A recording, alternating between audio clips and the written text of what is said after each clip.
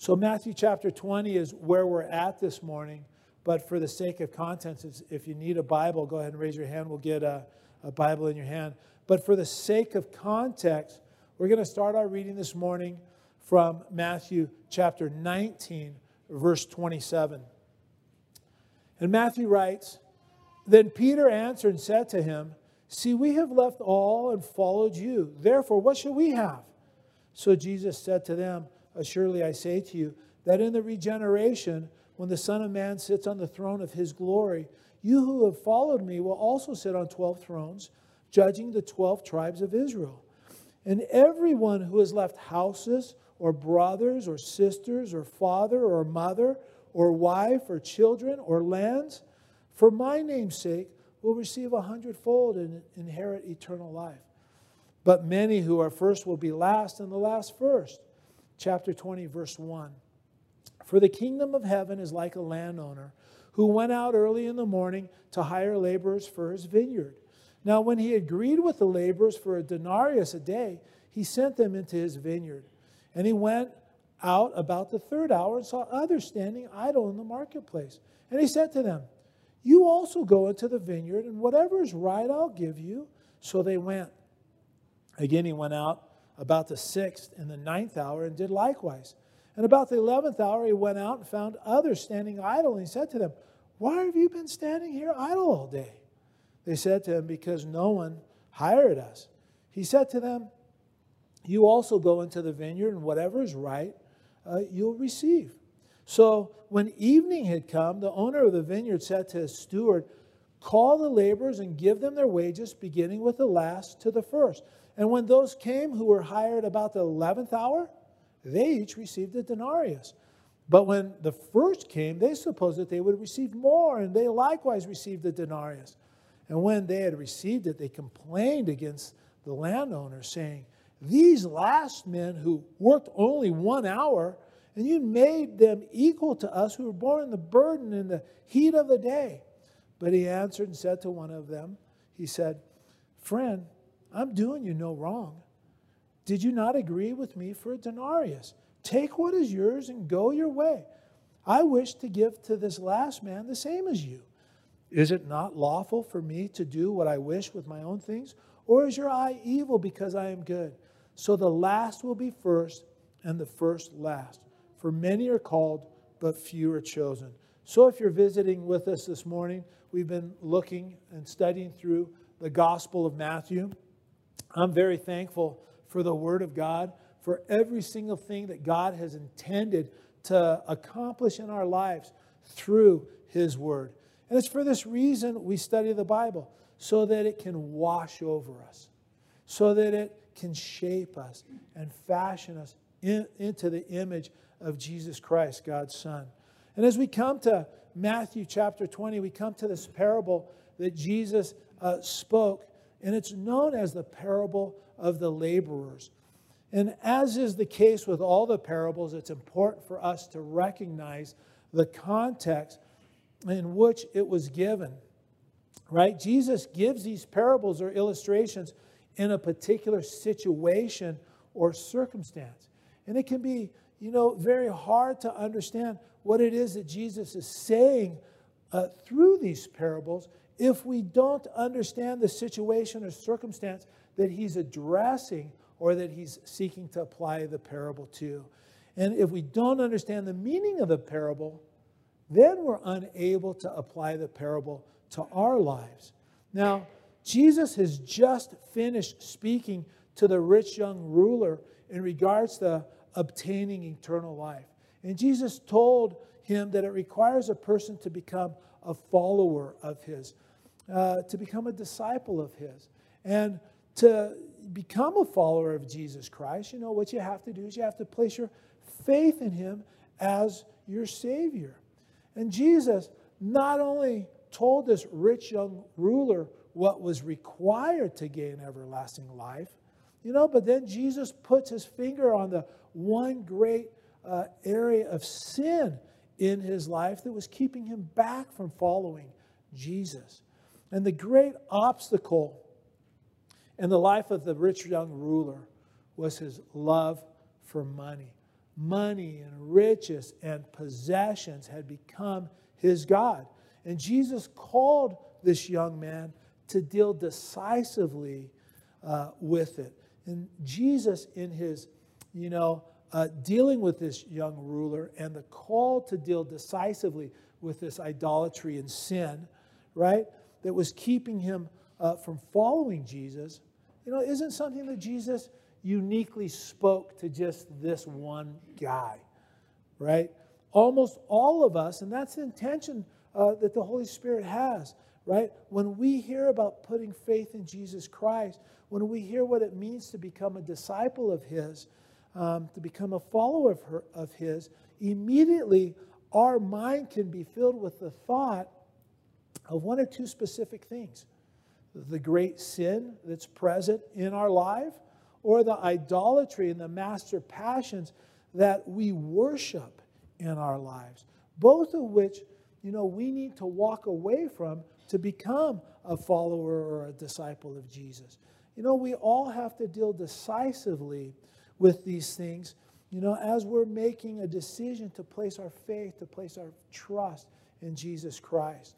Well, when this rich young ruler was confronted with his sin, you know what? He turned around and he walked away from Jesus. And don't you know that just broke the Lord's heart to see him walking away from Jesus, right? It broke the Lord's heart because this young man was unwilling to turn from his sin, to enter into a relationship with Jesus.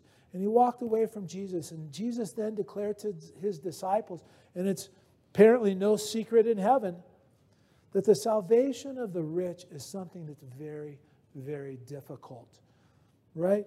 Principally because of the tendency of the rich is to place their trust in their riches, along with the temptation to make wealth, to make riches, and a certain lifestyle that comes with it, their master passion, right?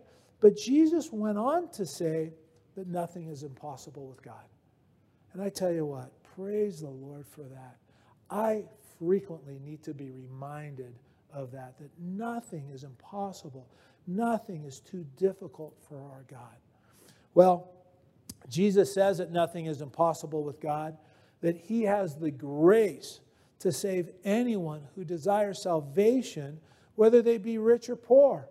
And now, as the disciples are listening to this conversation that Jesus is having with this rich young ruler, and as they watch this young man walk away from Jesus, Peter speaks up in chapter 19, verse 27. And he's not speaking only in reference to himself here. He's speaking also on behalf of the rest of the disciples that are with Jesus. And Peter says to Jesus, "See, we have left all and followed you." Peter's speaking what's true here. This is the truth, right? They had left everything behind in order to follow Jesus. And then Peter asked Jesus, "Therefore, what should we have?" What Peter is saying is, Jesus, we're willing to do what this rich young ruler was not willing to do. We've left everything in obedience to your call, and now we're living, day to day, right? He's rejected your call to follow you, and he gets to keep on being rich. It seems to be a little bit backwards to us. What do we get out of following you? That's what Peter's saying, right? Now let's just be perfectly clear. This isn't one of Peter's finest moments, right? But you know what? It's an honest question. It's a carnal question to be sure, but it's an honest question nonetheless. And this is very important to notice, okay? What Peter wants from Jesus is a contract. He wants to get Jesus to promise something to him, right? He wants Jesus to give him his word. He wants to get Jesus on record. Peter wants assurances from Jesus that the life of sacrifice that the disciples are living, is going to pay off somewhere down the road. And Jesus is going to teach Peter. He's going to teach all the disciples that are with him that day. And he's going to teach us this morning, right? When you're dealing with a God as gracious as our Heavenly Father is, it's best not to enter into a contract with him. Instead, it's better to leave the issue of rewards in the goodness and generosity of God.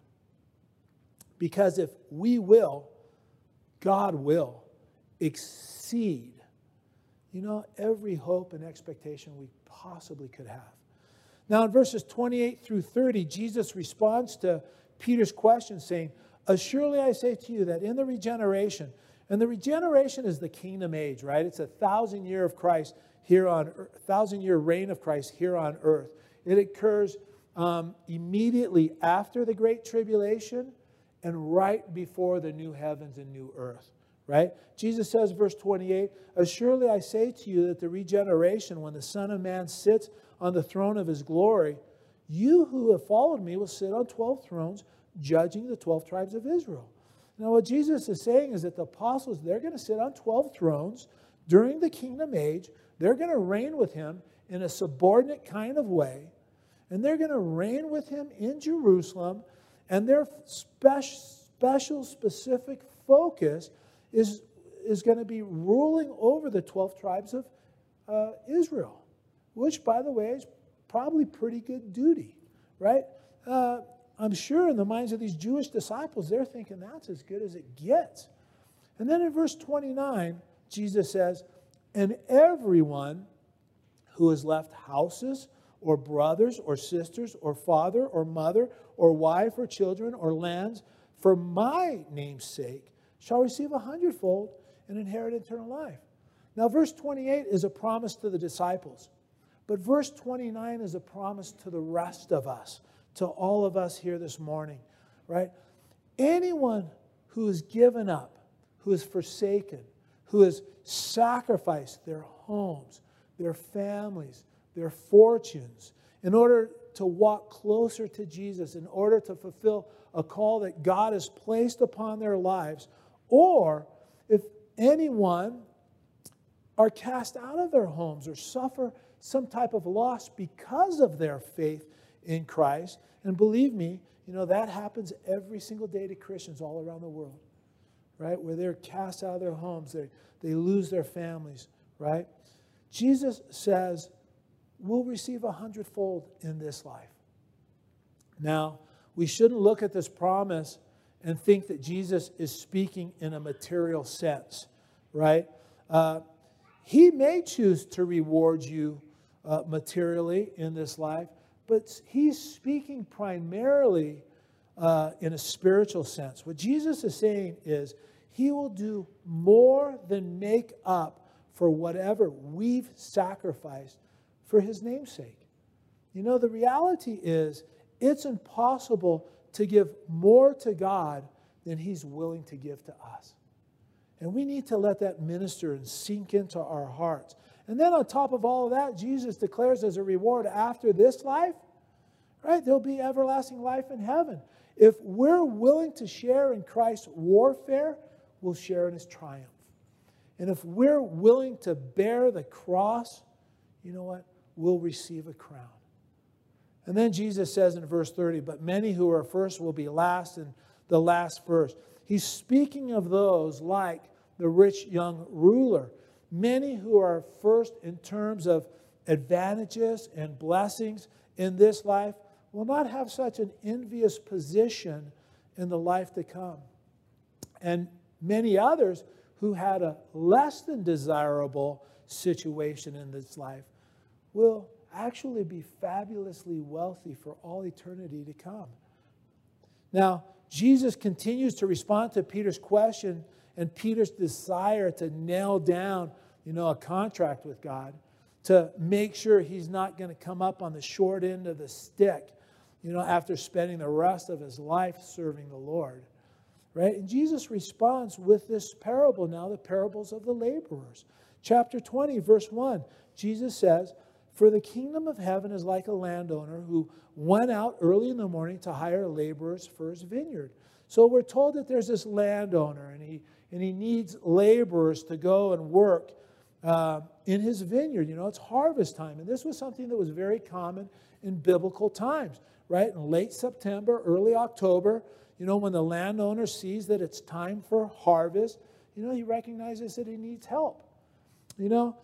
Someone who owned a vineyard in these days, they didn't need a lot of workers during the year, right? He just needed to increase his labor force when it came time of harvest, especially if the grapes were really, really ripe and it looked like rain was coming, right? So when the grapes are super ripe and it rains on them, what can happen is it can actually ruin the grapes. So the landowner would need to get his harvest in as fast as possible. He'd need to get it in a hurry, right? So at harvest time, the landowner, he'd go to town and he'd hire some day laborers, right?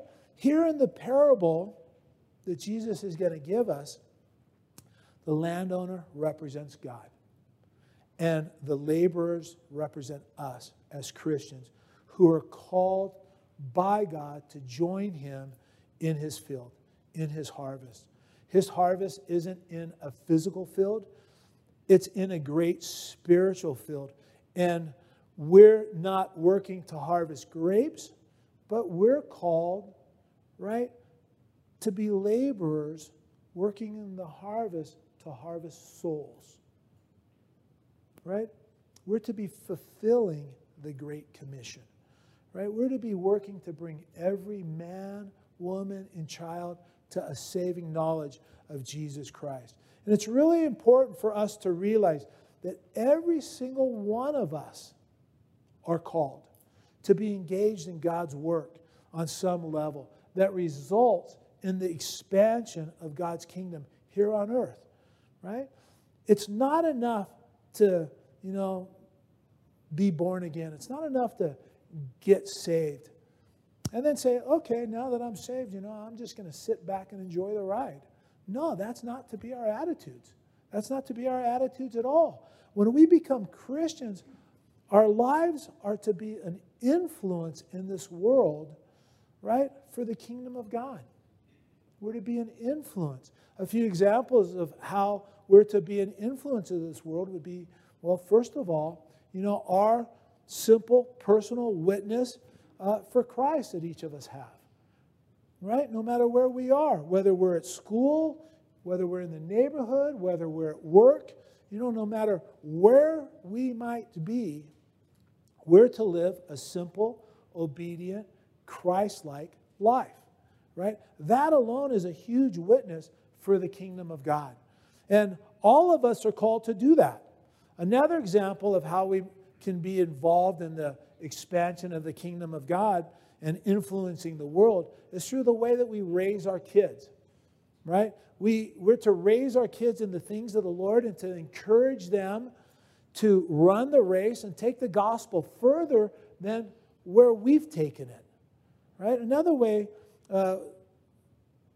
is through sharing the gospel with people that don't yet know Jesus as their Savior. Right? These are the kinds of things that all of us are called to do as Christians.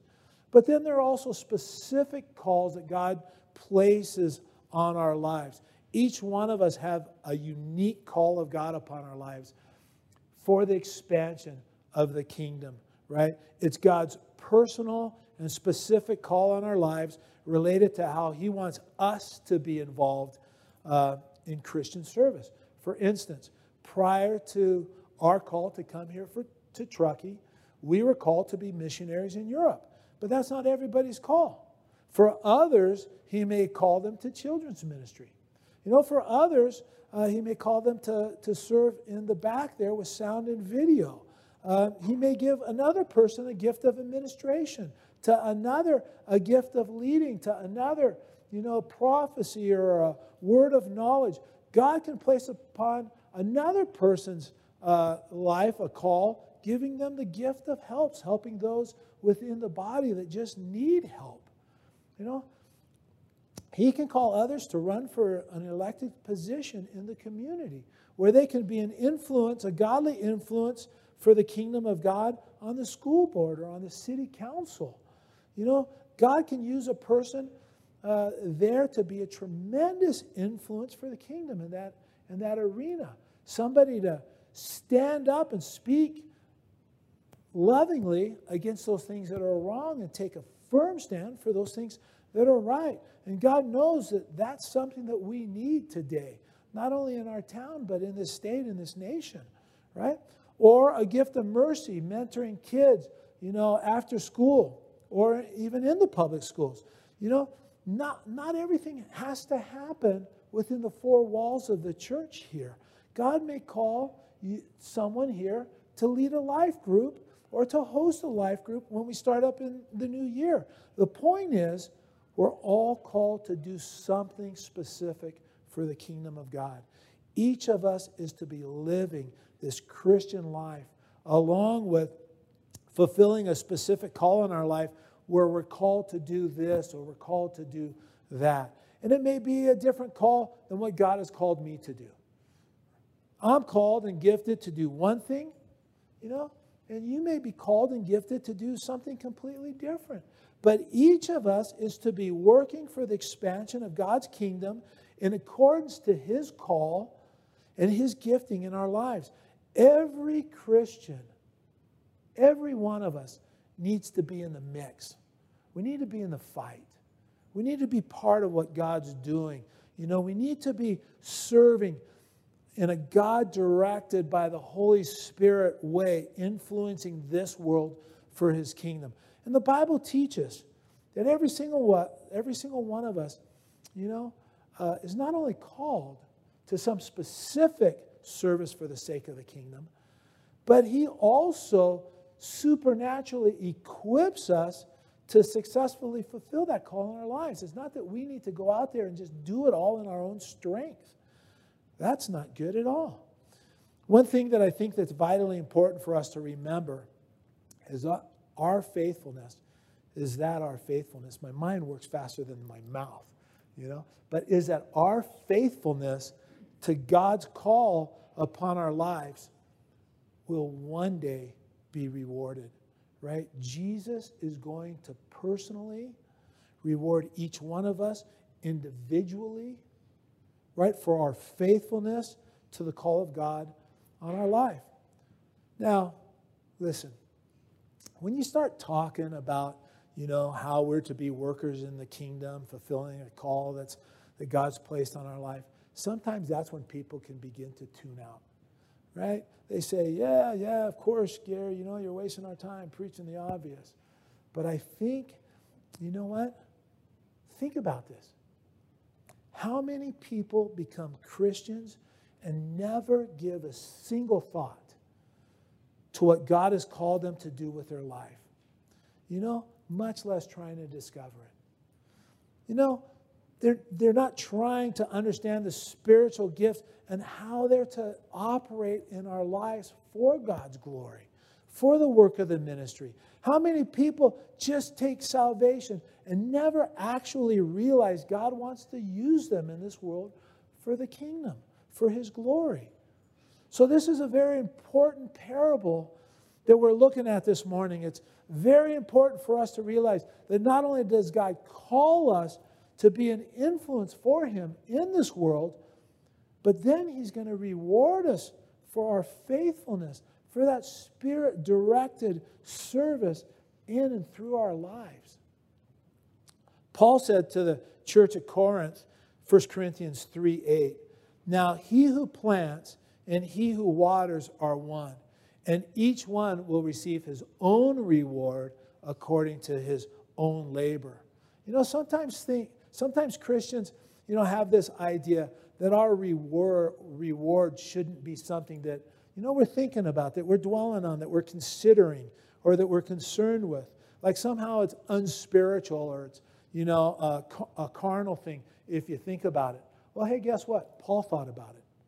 Paul thought about it. It was a great joy and encouragement to him in his final days of life, right? To know that he ran the race faithfully. To know that his faithful service to the Lord was going to translate into rewards for God's glory, right? On the other side of this life, in the life to come, right? And not only did Paul care about it, but he encouraged Timothy to care about it also. Paul wrote to Timothy at the very end of his life, 2 Timothy 4, verses 6 through 8. He said, "For I am already being poured out as a drink offering, and the time of my departure is at hand. I have fought the good fight, I've finished the race, and I've kept the faith. Finally, there is laid up for me the crown of righteousness, which the Lord, the righteous judge, will give to me on that day. And not to me only, but also to all who love his appearing. Jesus even instructed Christians to care about rewards, you know. He told them, to care about the rewards, because one day they were going to receive from him a reward for our faithfulness, right? He gave the parable of the talents, where the faithful servant is greeted by Jesus himself at the end of a good and faithful life. You know, when the Lord said, Matthew 25:23, Jesus says, "Well done, good and faithful servant. You've been faithful over a few things. I will make you ruler over many things. Enter into the joy of the Lord." Ruling over many things is a reference to rewards for faithfully handling the things that God has given us in this life. Verse 2, Matthew 20, verse 2. "Now, when he had agreed with the laborers for a denarius a day, he sent them into the vineyard." So this negotiation has taken place between the landowner and the laborers, and it was agreed upon that they would receive 1 denarius for a day's worth of work. And that was the going rate for a blue-collar worker, for a day's worth of work. It was a fair wage. Now, all of this is taking place sometime before 6 in the morning, right? We know this because when you hired a day laborer, you generally hired them for the entire day. They were to work from 6 a.m. in the morning to 6 p.m. at night. It was from sun up to sundown, because that's when you had enough light to do the work. So, of course, there's no generators, there's no lights back then. So they had to make every bit of daylight count, right? So these guys are getting hired to work out in the field from 6 in the morning to 6 in the evening. And again, it's very important to note and to understand this first group of workers, they're the only ones who go to work in the field who have a contract with the landowner. No one else demands a contract. Verse 3, "And then he, the landowner, went out about the 3rd hour and saw others standing idle in the marketplace. And he said to them, 'You also go into the vineyard, and whatever is right, I'll give you.' So they went. And the landowner, he needs more workers now. He goes out about 9 in the morning, and he hires more workers and sends them into the vineyard. Again, it's very important that we notice there's no contract. Right? The landowner does not enter into contractual negotiations with these guys. Right? The landowner promises them that he'll give them whatever's right. In essence, he says, "Trust me. I'll take good care of you." Right? You won't be disappointed. Trusting in the goodness and the generosity of the landowner, these workers go out into the field to bring in the harvest. And of course, these workers going out in the field, they're expecting less than a denarius for their labor, since they weren't working a full day. Verse 5, "Again he went out about the 6th and the 9th hour and did likewise." So Jesus says, this scene is repeated, in the 6th hour about noon, and it's repeated again. He goes out again in the 9th hour about 3 o'clock in the afternoon. And this wouldn't have been something that was the least bit unusual. As a landowner is seeing how things are going out in the field, he sees, hey, we're a little bit behind schedule. He would go out and hire more people later in the afternoon to get some help. He'd go back and forth to the marketplace to hire more laborers as the need presented itself. In verse 6, "And about the 11th hour he went out and found others standing idle, and said to them, 'Why have you been standing idle all day?' And they said to him, 'Because no one hired us.' He said to them, 'You also go into the vineyard, and whatever is right you'll receive.'" So now it's in the 11th hour. It's the end of the workday. There's just 1 hour before quitting time. And he hires these laborers that haven't yet been hired during the day. And the landowner wants to make sure he gets as much out of, the harvest before he loses the daylight that he can, right? And you want to note here that we're plainly told that these workers aren't standing by idly because they're lazy. That's not the case. The reason they've been standing idle, they declare to the landowner, is because no one has hired them. No one has given them an opportunity to work. And as soon as they had a chance to work, they immediately went and engaged in the harvest. And again, they entered into the harvest with no contract. That's the theme here. They're trusting completely in the goodness and the generosity of the landowner to pay them what's fair. Then the time, that we all look forward to, it comes around. It's payday, right? I mean, it's time to get paid. Don't any of you shout out, but how many of you love payday? I love payday. I'm so thankful that the Lord allows me to do what he allows me to do, and through it, he provides for my family. Studying the Word of God and sharing God's Word, to me, what a joy it is. Last week, I taught a session at a pastor's conference in South Asia via Zoom. And what a joy it was for me to encourage 65 pastors that are really facing difficult challenges. Some are facing literal persecution, physical persecution. But what a joy it was for me to, open God's Word and to encourage them to run the race for Jesus Christ. It's such a privilege to serve the Lord. Anyway, back to our study. In this culture, laborers got paid at the end of every day. According to the law of Moses, you had to pay these laborers at the end of each day. They were basically living paycheck to paycheck, so to speak. They had to be paid on a daily basis so that they could feed their families in the evening. That's how thin their margins were. And so they were hired for the day, and they were paid at the end of the day. Verse 8, Jesus continues. He says, "So when evening had come, the owner of the vineyard said to the steward, 'Call the laborer and give them their wages, beginning with the last to the first.' And when those came who were hired about the 11th hour, they each received a denarius.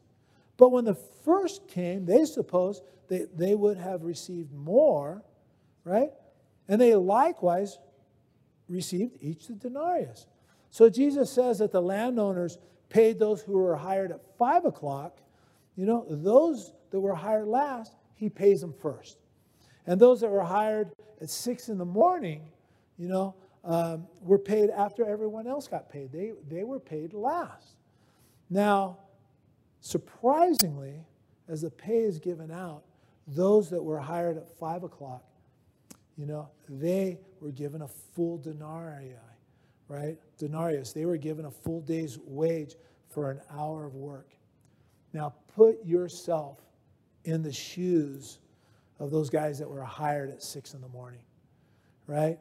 What would be running through your head seeing those guys, that were hired last, given a full day's wage, given a full denarius for the little bit of work that they did? You know what? I'm guessing that if any of us were in that crowd and we saw those guys that only worked 1 hour get a full day's wage, I'm going to guess that each one of us, even if we weren't math geniuses, we would start to do the math, right? 1 denarius for an hour's worth of work.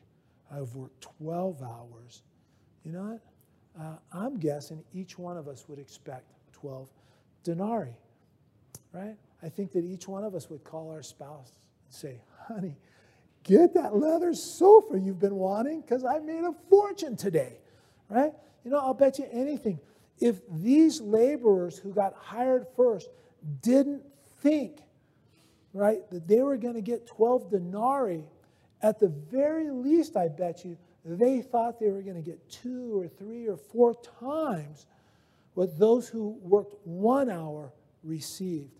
But to their surprise and to their disappointment, they got 1 denarius for their labor, just as their contract stated.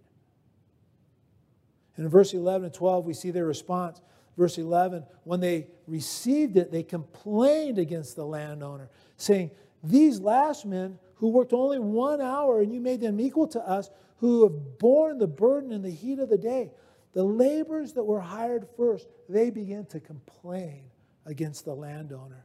And their complaint was that it's totally unfair to pay these other guys, the same as we've received. Not only because they hadn't worked the entire day, and we have, but also because we worked through the toughest, hottest part of the day. Right? In their minds, it was completely wrong to make all the workers equal to one another. And again, I bet you, if any of us were in that situation, we would probably agree. We'd probably be nodding our heads. Yeah, that's right. That's not right. Yeah. And again, if any of us were there, at the very least, this idea of unfairness would be bouncing around inside of our heads if we didn't make any outward signs of agreement. And this is what troubled and disappointed the laborers that worked all day. And again, we probably would be troubled and disappointed by it too. And it's okay to admit that, because that's the attitude that Jesus wants to deal with through this parable.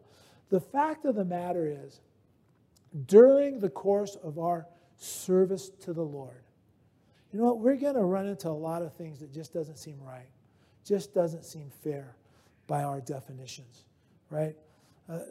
The Lord is overly generous with His grace in ways that, at times are very hard to understand. In ways that are sometimes hard to accept. I've been serving the Lord since I was just a whippersnapper, a wee little lad. I don't know why I go to a Scottish accent or something like that. Oh, wee little lad. What's that?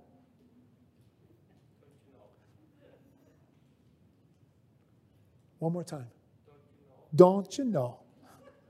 Don't you know? A wee little lad, don't you know? I've walked with Him and I've struggled for 40 years, and some kid comes along with his ministry and it just takes off right there in my backyard.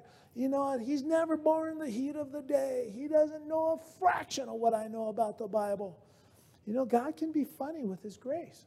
And in verse 13 through 15, we have the landowner's response to the disgruntled laborers. But he answered one of them and said, "Friend, I'm doing you no wrong. Did you not agree with me for a denarius? Take what is yours and go your way. I wish to give this last man the same as you. Is it not lawful for me to do what I wish with my own things, or is your eye evil because I'm good?" The landowner reminds them that he had done them no wrong by being generous towards these other laborers. They negotiated a contract and agreed upon a denarius for their service.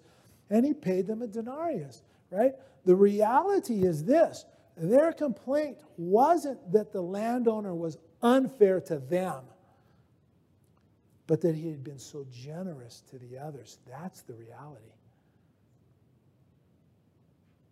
They would have been completely happy had they received 1 denarius for their day's worth of work, and those other guys had received 1/12 of a denarius. They would have been okay with that. That would have been just fine with them. And the landowner tells them that he had been completely fair with them, and that their problem wasn't with him, but their problem was their own expectations. The expectations they placed on him. And the landowner told them, go their way, after explaining to them that he could do whatever he wanted to do. It was his money. He could do with it whatever he pleased. And in verse 15, the landowner rebukes them for their jealousy, saying, "Or is your eye evil because I'm good?" An evil eye, a jealous eye, it's an envious eye. And Jesus is saying, that it's only an envious or jealous eye that would find fault with the goodness and the generosity of the landowner. So the moral of the parable is found in verse 16. He says, so the last will be first and the first last. For many are called, but few are chosen. Jesus is saying that there's going to be surprises in the matter of rewards when we stand before the bema seat of Christ, or the reward seat of Christ following this life. So I want to close with 3 short lessons. You know, what we're to learn, what the takeaway of this parable is regarding Christian service, which is, again, something that we're all called to in this life as Christians. So first, this parable teaches us that our eternal reward for service is not based on how long we've served the Lord, right? It's based on how faithful we've been to the opportunities that God has given us. Let me say it again. Our eternal reward for service is not based on how long we've served the Lord, right? But how faithful we've been to the opportunities God has presented to us, right?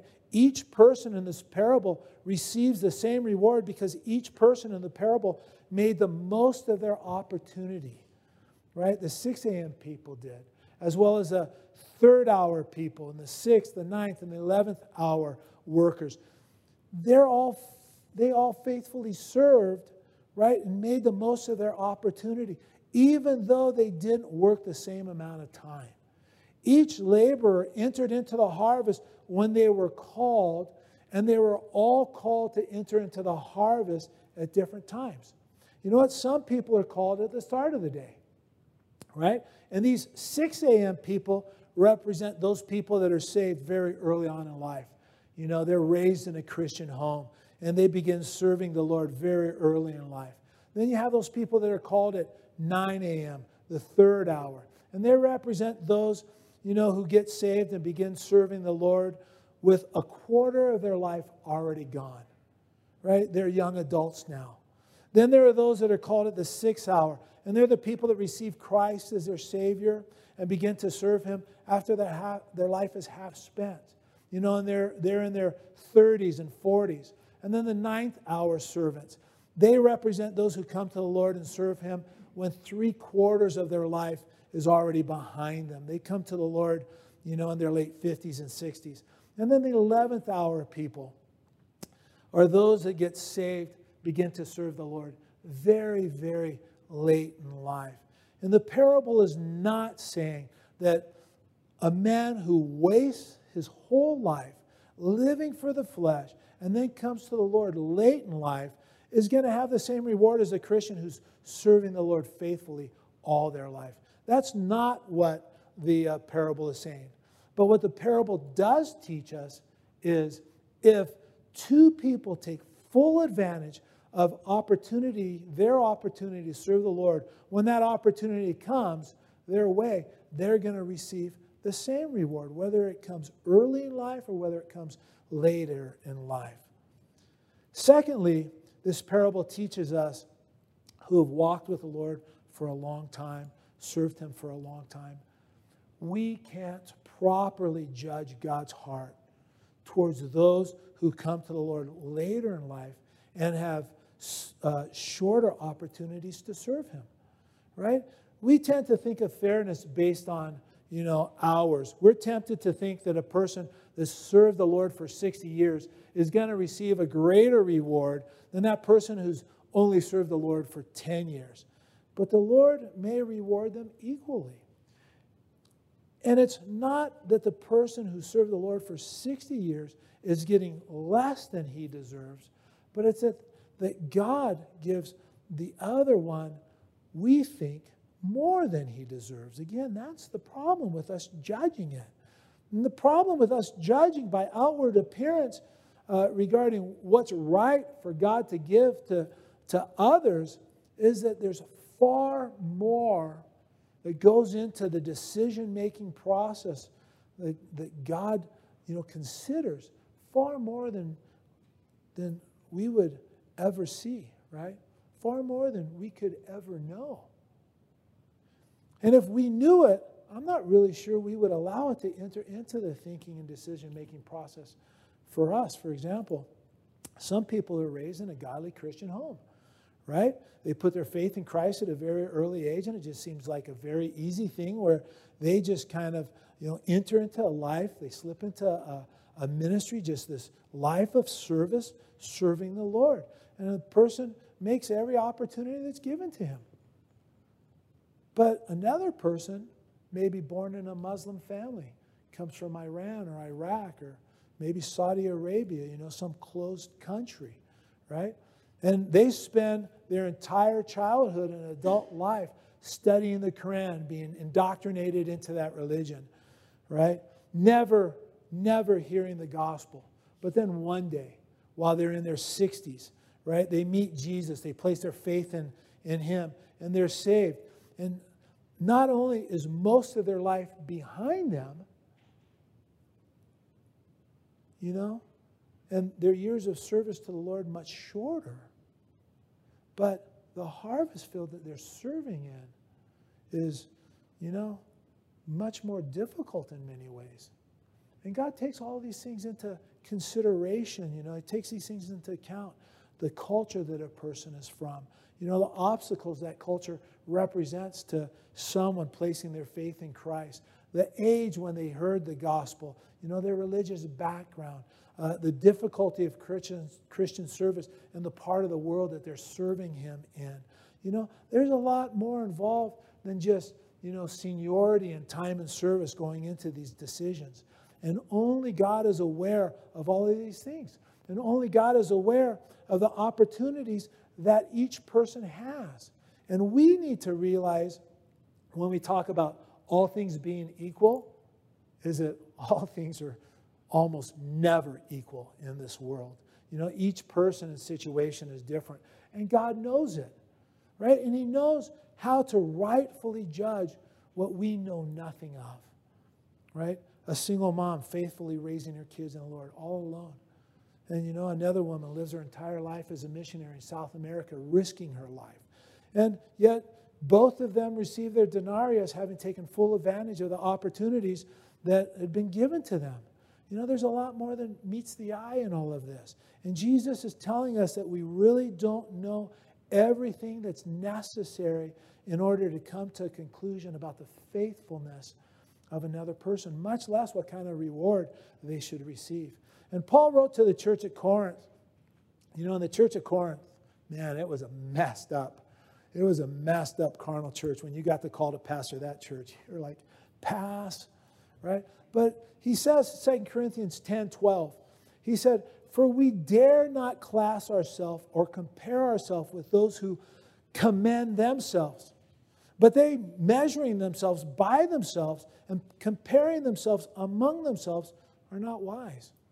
Paul says those that compare themselves among themselves are not wise. Why? Because another person is not the basis of comparison for me, whether or not I'm being faithful, right?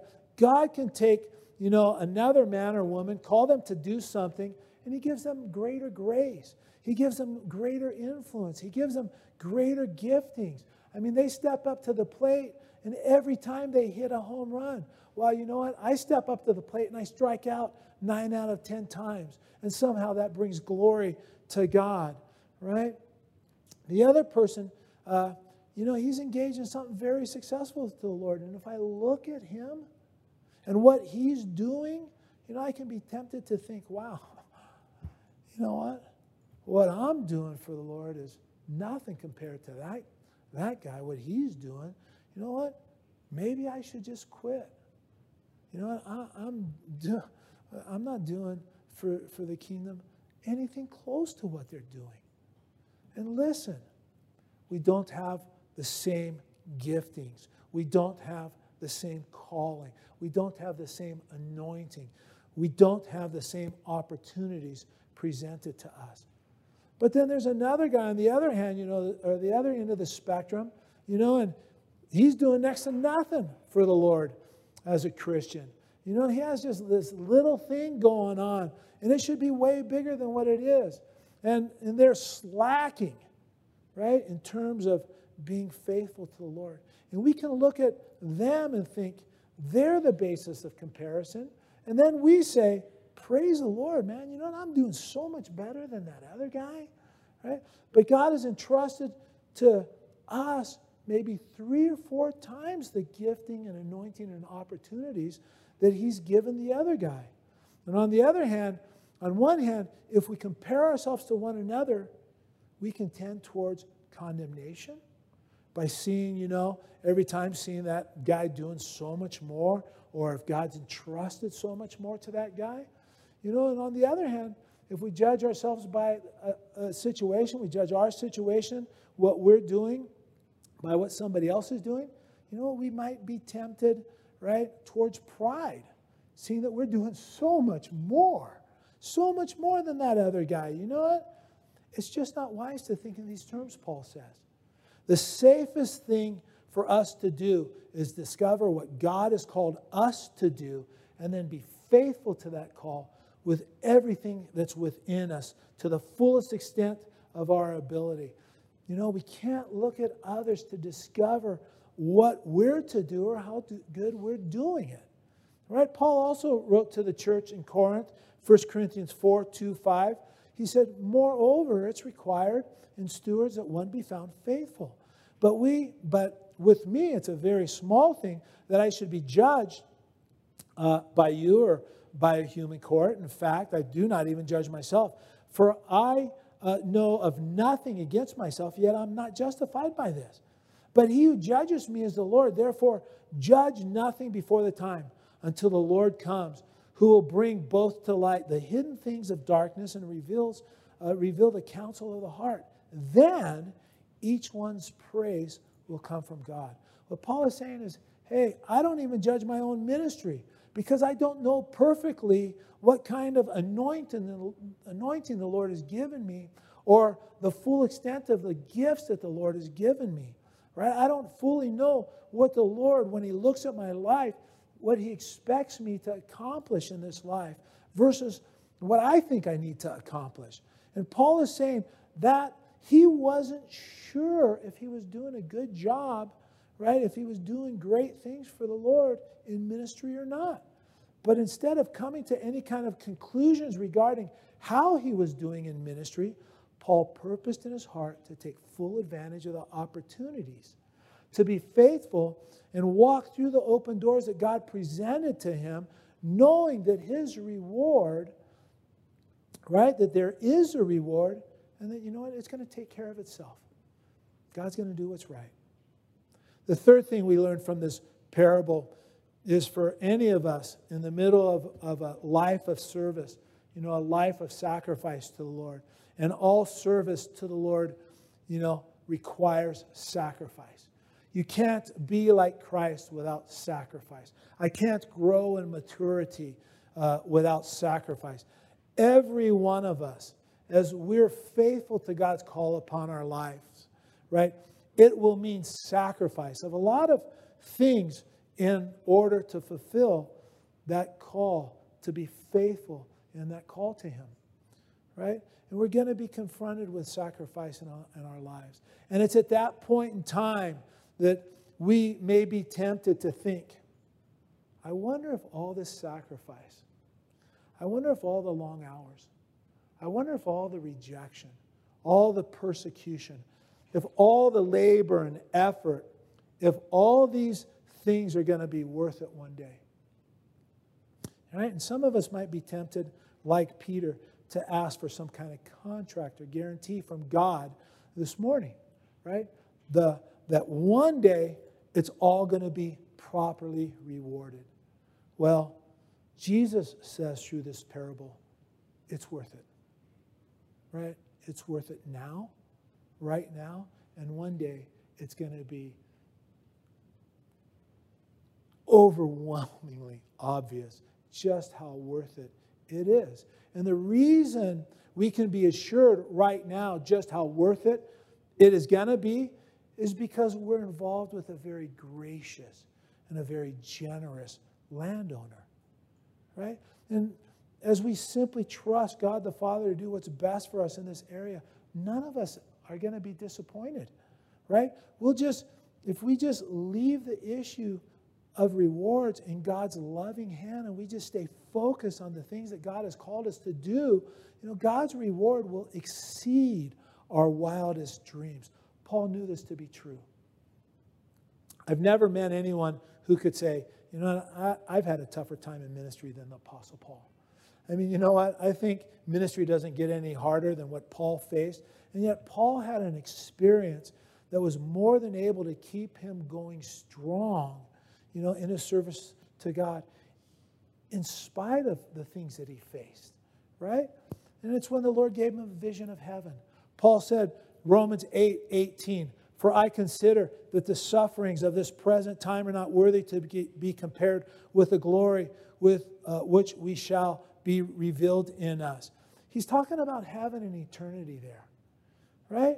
In the King James Version, where it says, for I consider, Romans 8:18, it's translated, for I reckon.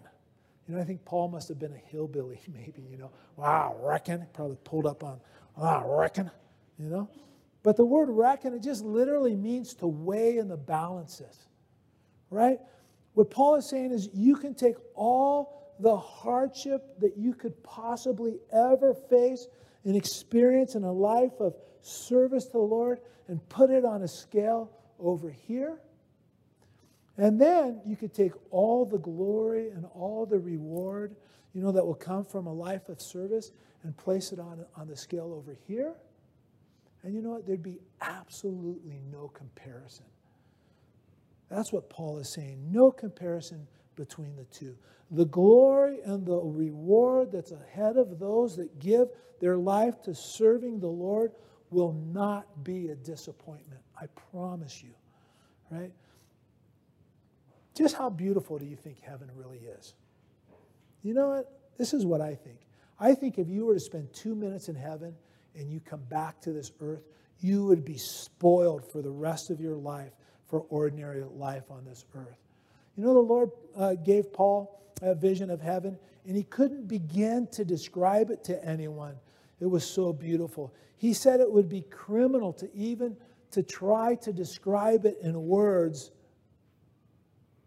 Words wouldn't do justice to what he just heard. Forget about what he saw. He said, you know what?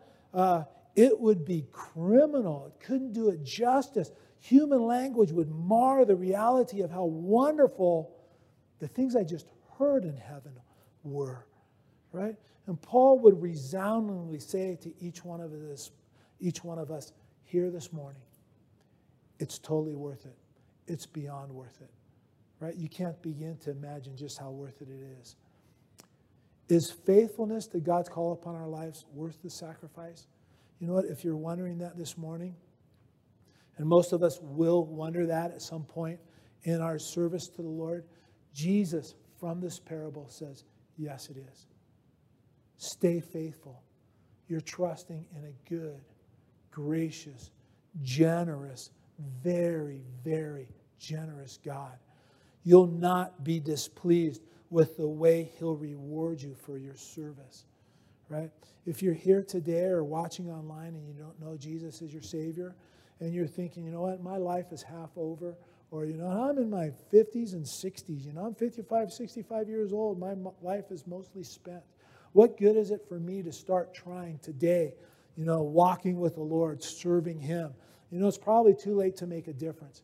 It's never too late. It's never too late to be saved. It's never too late to make a difference for God's kingdom in this world. Really, Gary, you're just saying that, you're just saying that because that's what pastors have to say. Why don't you give me an example? Okay, how about the thief on the cross? Talk about a last-minute thing, right? 2 thieves on the cross hanging there next to Jesus. One of them, with just hours left to live, places his faith in Jesus. And what can he do with the few hours that he has left to live in this world, especially while he's hanging there on the cross? He witnesses to the other thief about the sinless life of Jesus Christ, right? He made the most of the opportunity that he had. And he'll have the reward of someone who served God all their life. And how many people throughout history has come to know Jesus Christ as your Savior through the testimony of that thief hanging there on the cross. We have no idea what God can do with just minutes left in a life here upon this earth if we'll just give it totally and completely to Him. Right? If you haven't yet given your life to Jesus Christ and would like to this morning, you know what? If you'd like to begin a life of meaning, a life of service to Him this morning, the Bible says salvation is a free gift. Right? It's all you have to do is just receive it. And the way you receive it is by turning from your sins and turning to Christ. Right? Turning to Him, confessing your sins, saying, God, I've sinned against you and I'm sorry. Please forgive me, Jesus. Come into my life. Give me the power to live for you. I give you my life right now. Use me for your glory. And Romans 10, 9 and 10, some of my favorite verses. If you confess with your mouth the Lord Jesus and believe in your heart that God has raised Him from the dead, you will be saved. For with the heart one believes unto righteousness, and with the mouth confession is made unto salvation. The biblical definition of believe is to rest your entire life and future in His hands, to surrender everything to Him. Right? If you'd like to do that this morning, you know what? If you're here, you can come up after service. I'd love to pray with you and answer any questions you may have. If you're watching online, you can give the church office a call. We'd love to pray with you, get you started in this walk with the Lord. Let's pray. Father, I just thank you. Thank you, Lord, for what you've done in my life, for what you've made of the mess of my life. Lord, what you've done in our life, Lord, we are all headed for hell, some of us running faster than others, and yet you loved us enough to pursue us, to show us your goodness, to show us your grace.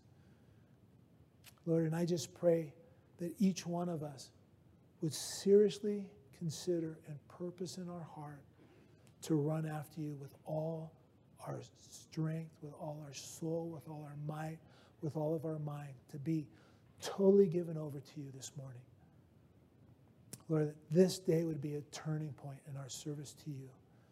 Lord, we give you praise, we give you glory. In your name we pray. Amen.